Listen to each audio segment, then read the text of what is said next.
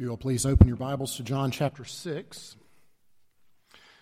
And while you're turning there, I want to ask you, do you want to know Jesus? And I hope for the vast majority of you, the answer, of course, is yes. If you're already a follower of Jesus, is it your desire, is it your heart's desire to know Him better, to know Him more and more? And in the process of knowing Him more and more, to be made more like Him. Or perhaps you're here this morning, and you're still exploring, you're seeking more information about Jesus before you would make such a big decision of following Him. Either way, I have good news for you this morning, and I have bad news. The good news is that Jesus is more than willing to make Himself known to you, to reveal Himself. If you have in your heart this morning a desire to know Him, He is happy to oblige. That's the good news. The bad news, which technically isn't bad, but at the time it can certainly seem bad, is that He is happy to reveal Himself to you, but one way that He frequently reveals Himself, one of the ways that we often come to know more of Him, is in times of darkness, in times of fear. Now, He's certainly got other tools at His disposal. That's not the only way of revealing Himself, but I've not met too many people, who know Jesus well, that haven't acquired at least some of that knowledge through times of darkness and fear. And at the time, that does not feel like good news when that is happening. But when the morning dawns and the fear, by God's grace, gets replaced with faith and the comfort and the peace that comes from knowing Jesus, what we thought at the time was bad news, well, that too is good news. So I want to explore this idea this morning of knowing Jesus in the midst of darkness and fear. Stand, if you're able, for the reading of God's Word. John chapter 6, verses 16 through 21. When evening came, His disciples went down to the sea, got into a boat, and started across the sea to Capernaum. It was now dark, and Jesus had not yet come to them. The sea became rough because a strong wind was blowing. When they had rowed about 3 or 4 miles, they saw Jesus walking on the sea and coming near the boat, and they were frightened. But He said to them, "It is I. Do not be afraid."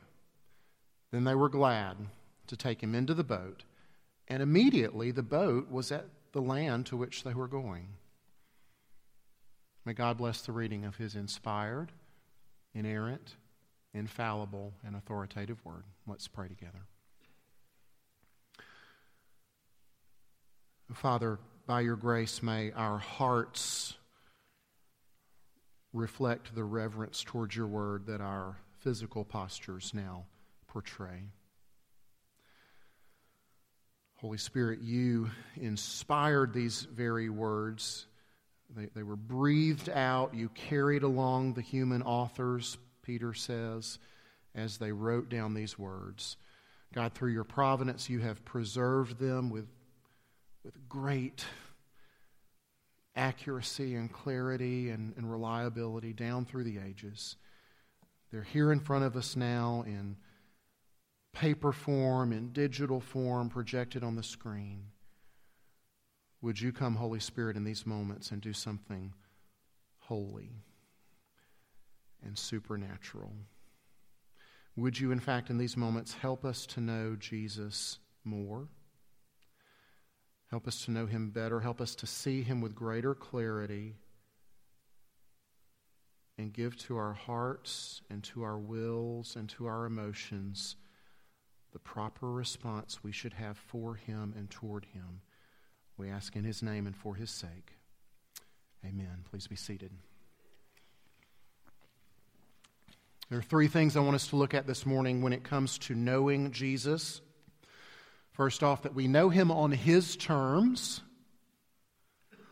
And then I want us to explore both knowing Him in the darkness and knowing Him in the midst of our fear. All during Jesus' earthly ministry, He is revealing who He is. He's helping people to know who He is. And part of that helping, part of that revealing is performing miraculous signs. It's demonstrating His divine power. Just last week, perhaps the biggest sign yet that we've seen, His feeding of the 5,000. This tremendous crowd that witnessed it, because it was, in fact, much more than 5,000. That's just the number of men that were there. There were also women and children, so perhaps as many as 20,000 people witnessed this amazing demonstration of divine power. And we've got these demonstrations throughout His earthly ministry. But something else that we've got, a sub-theme, that you will, that is up and running throughout the whole thing, is that Jesus calls the shots.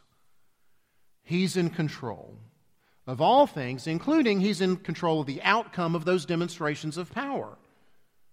He's in control of how the people respond. He's in control of how the religious leaders respond and of how the crowds respond. Nothing happens to Him or with Him until it's precisely the right time. The religious leaders want to seize Him and kill Him. The crowd, we saw last week, want to seize Him and force Him to be king. Jesus says no. More accurately, He says not yet. He will eventually allow both of those things to happen at the right moment. But that's not it yet. Last week, the feeding of the 5,000, the crowd went wild. But Jesus knew it wasn't time to be made king yet, and certainly not the kind of king that they wanted to make of Him that day. Jesus is in control of how He reveals Himself. Part of His control is in navigating, calling the shots, juggling how He meets physical needs with how He meets spiritual needs.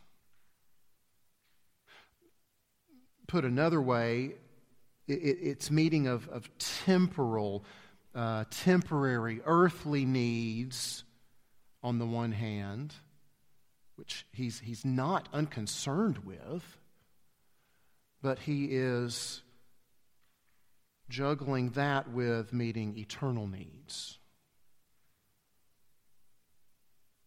The physical, the temporal, the temporary, the earthly. He very often addresses those, but they are never the ultimate point. Last week, He met a big physical need for that huge crowd of hunger, which led the crowd to demand that another physical need be met in that moment, namely the ouster of their Roman occupiers. The crowd was missing the point. Giving those 20,000 people a meal was so not the point. The point was to get them to the place where Jesus can tell them, you know what, guys, I'm bread.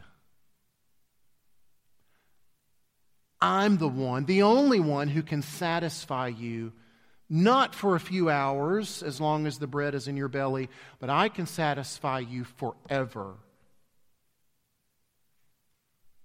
I can satisfy you regardless of whether you ever find freedom from these Roman oppressors. I can satisfy forever. This week he meets another physical need. The disciples find themselves in this raging storm, in the dark. The wind is howling. The waves are about to sink their little boat. They're having a terrible time in this storm, and Jesus rescues them. But rescuing them from that storm is so not the point. The point is to get them to the place where they see His greatness and they see His ability. They see the magnitude of His power and are brought to the point where they realize that Jesus is the only one capable of calming the greatest storm that rages for each of us, the storm of our own sin and rebellion against our Creator. The storm that is the eternal death and damnation that sin and rebellion warrant. See, sometimes Jesus reveals Himself in physical solutions so that our eyes might be fixed on Him for eternal solutions. And importantly, if our eyes are fixed on Him, confident that we are secure in Him forever, then even if He doesn't solve our earthly problems the way we think they need solving, even if He doesn't do that, we can still rest. We can still know, like the Apostle Paul knew, that ultimately these things are momentary. They don't hold a candle. They're not worth comparing with the eternal solution Jesus has waiting for us. So we need to come to grips first with the fact that Jesus calls the shots. Jesus reveals Himself on His own terms. Now, that is admittedly an easier perspective to have when we're not in the middle of darkness, when we are not currently afraid. Because when that is the case, when the darkness is present, when the fear is real, it's palpable, the great temptation is that we want to start calling the shots. We want to start demanding that things happen on our terms. We say, "Oh, no, Jesus. Oh, don't let this darkness come. Don't allow this to happen. Certainly don't let this problem linger for long, and definitely do not let this problem go unsolved. Fix it now, Jesus." We all of a sudden, in the darkness and the fear, think that we know best. Our plan, our desires, well, those are the things that need to happen. In fact, that's the only thing that can happen, and this actually be good for us. Cure the cancer. Save the marriage. Bring back the wayward child. Make sure I get this job offer. Make sure I don't lose the house. But friend, let me encourage you this morning. Let me plead with you to stop and consider in those moments what you might be forfeiting. In desiring to call the shots, wanting to have everything on your terms and your timetable, remember the premise that I started this with. Darkness and fear.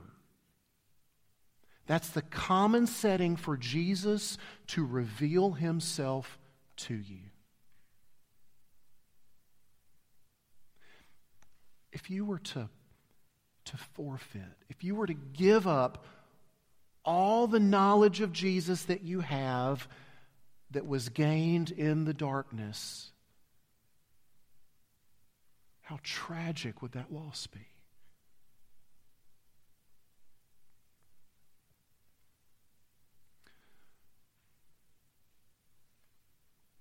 Second point, verse 17 says, "It was now dark." There is something about darkness that intensifies the severity of any situation, right? You don't have to teach children to be afraid of the dark. It's one of these base instincts. When it is dark, the pulse quickens, the hairs on your arm or the back of your neck stand up. See, it would have been one thing to be out in this little boat with raging winds and tumultuous waves if it were daylight. You could see what was going on. But to have all of that happening and not see, to have all of that cloaked in darkness, that's a terrible situation. Now, to cap it all off, this raging storm, this darkness, well, it was all Jesus' idea. This didn't just happen. It was orchestrated by the one calling the shots, by the one revealing himself on his own terms. This event's also recorded in Matthew and in Mark. And they both tell us that Jesus made them, compelled them, told them, get in the boat, head across the sea.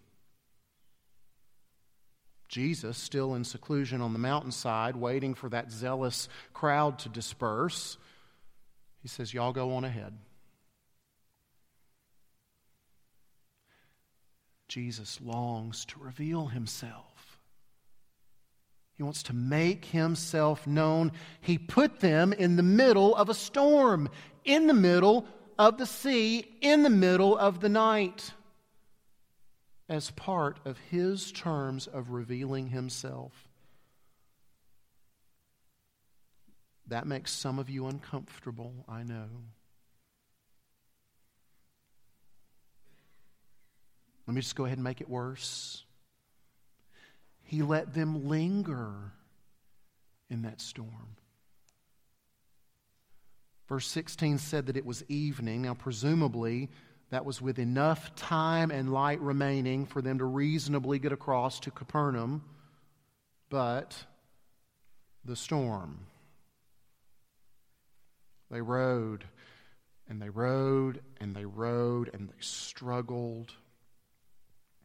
Matthew and Mark both also provide us with the detail that it was in the fourth watch of the night when Jesus came to them. So the fourth watch of the night is after the first watch and the second watch. It is right before daylight. They set out at evening for what should have been a quick little row across 6 or 7 miles, I think. They rowed all night long. They were so tired. They were so scared. Where are we? Is this boat about to break up? Will we make it?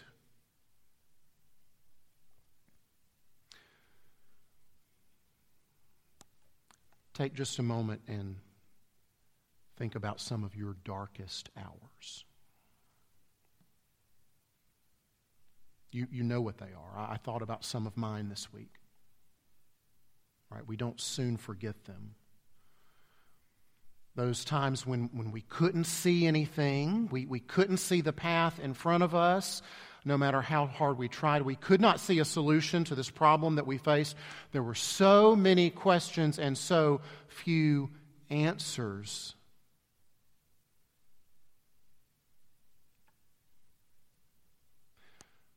But think, too, about how you now know him in a way that you never would have known him had it not been for the darkness. You know a side of him now. You know an aspect of his faithful, providing, rescuing character that you would not know were it not for the pain, were it not for those tears. Y'all, knowing Jesus like that is sweet. It is irreplaceable. There's a Spurgeon quote that I love and I come back to again and again where he says, I have learned to kiss the wave that throws me against the rock of ages. It was hard at the time. It was dark. It was scary at the time. But on the other side, even that darkness and that fear now has a sweetness to it because it showed me Jesus in a way that I never knew him. There's another quote, and I searched and searched and searched and couldn't find it or who it's attributed to, but it's something along the lines of our tears serving as lenses that magnify our Savior. You've seen how a droplet of water can do that, how it serves as our tears seen as lenses that magnify our Savior. See, we never wish for darkness, right? We don't desire storms. We don't wake up and say, "Oh, Lord Jesus, please put me through the ringer today that I can know you." We don't ever do that. But such a sweet, sweet knowledge of our Savior very often awaits on the other side. It was His idea. He lingered before He came, but He did come to them. Let's look at this third point specifically of knowing Jesus in our fears. Verse 19, would you notice that even His coming to them produced fear? Right? And this is just another aspect of Him revealing Himself on His own terms. They were afraid in His absence, and now they're going to be afraid in His presence. Now, why were they afraid when He comes to them?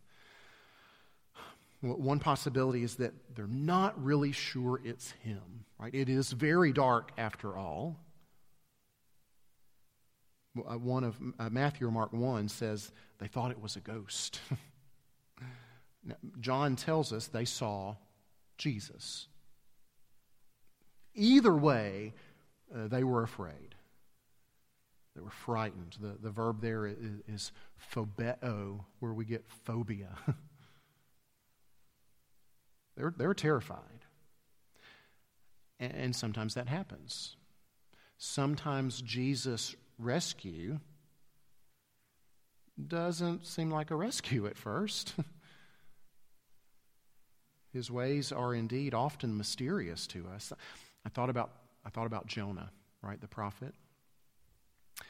How his rescue probably did not seem like a rescue to him at first. Right? He gets thrown into the sea, presumably to drown. And what happens? Well, he gets swallowed by a great fish. And I'm sure at first he's thinking, "Oh, great. Can I not just drown in peace? I have to be eaten by a fish as well." This has gone from bad to worse. But of course, by God's providence and design, that fish was part of the rescue. That fish was the providential means to get him back to dry land. And many of us have similar stories. The thing that we thought was additional disaster, salt in the wound, just heaping it up on top of us, was actually part of God's rescue. Right? You lose a long-time job that forces you to find another field of work, which you then discover, "Oh, this was my calling all along." This is wonderful. Countless examples. So perhaps they feared because they didn't know it was Jesus coming to rescue them at first. But John does say they saw Jesus, so there's this possibility that his identity was never in question. Maybe they saw him right away, and they knew it was Jesus, but they were terrified anyway because it was Jesus walking to them on top of the water. That's not supposed to happen. The rather weak surface tension of the water is supposed to give way to the weight of Jesus, and he should sink, not stroll out to them, unaffected by the wind and the water. Right? They've been fighting and struggling and rowing when here Jesus comes. He's just walking. No big deal. Oh, that is divine. That is divine power, experiences of divine power, appearances of the divine. Very often and rightfully we see in Scripture produce great fear, tremendous amounts of fear, huge fear in those that observe them. The disciples are freaked out by this raw display of power, and Jesus knows that, and so he speaks into their fear and he says, "Hey guys, it's me, Jesus." No, actually what he says simply and literally, he says, "I am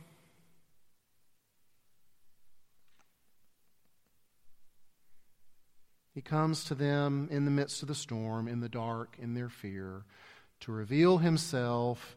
And he reveals himself in the same way that Yahweh revealed himself to Moses. Tell them, I am has sent me to you. He speaks to them. I am, meaning I am the sovereign and personal God. You need not be afraid. And at Jesus' word, their fear was exchanged for gladness. 2,000 years later, Jesus still comes to his followers and allays their fears through his word.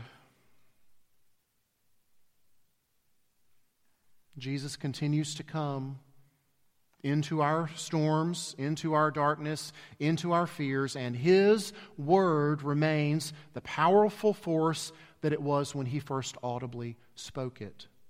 It continues to reveal his identity, that he is the personal and sovereign Lord, that he's Lord over the sea, he's Lord over the storm. And when he speaks, his word causes our fears to diminish. Our fears are then replaced with the gladness of welcoming him into the boat. Is that where you turn when the darkness sets in? When your fears begin to threaten like waves lapping over the sides of your little boat, do you open his word to hear him speak again? That is how we bring light to our darkness. That is how we bring peace to our stormy fears. I know that it sounds simple, maybe too simple. Maybe it sounds too easy. Well, it is easy for us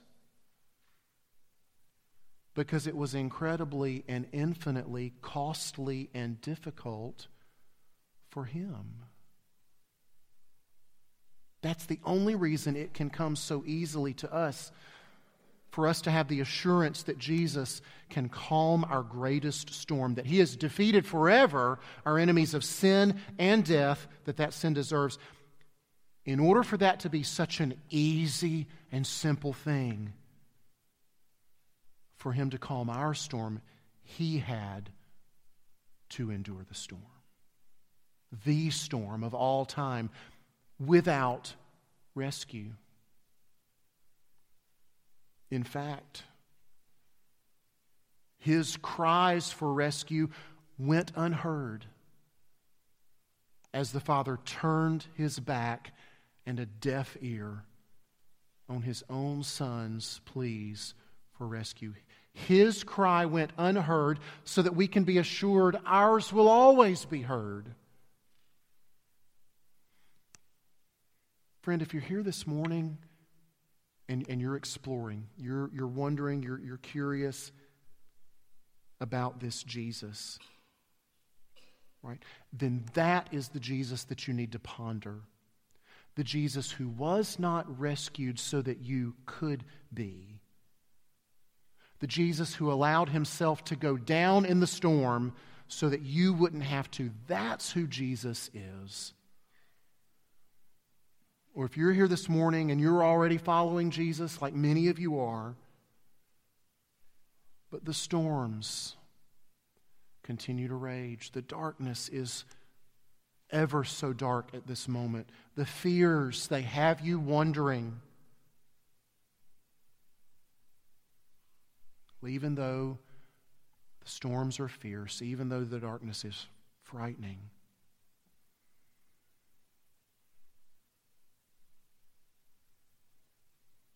Jesus is near.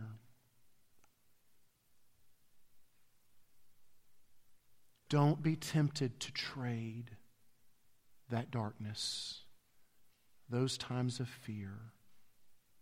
Don't forfeit the knowledge of him that you could gain from those times, the sweetness of knowing him, of knowing Jesus, who is able to rescue you now, and most importantly, will rescue you for all time. Let's pray. Oh, Jesus, thank you that you delight to reveal yourself. Thank you that you took on flesh to reveal yourself. Thank you that you spoke and that you continue to speak through your word. We read this morning, it's powerful, it's living, it's active, these words of yours. And they come to our rescue again and again. Sometimes in the way that we want with our earthly and temporary problems. Always, if we trust you, Jesus.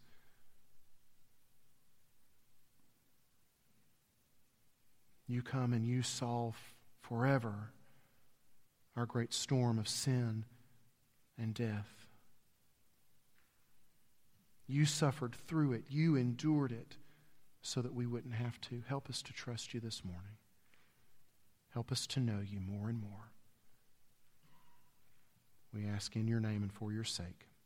Amen. Let's stand and sing.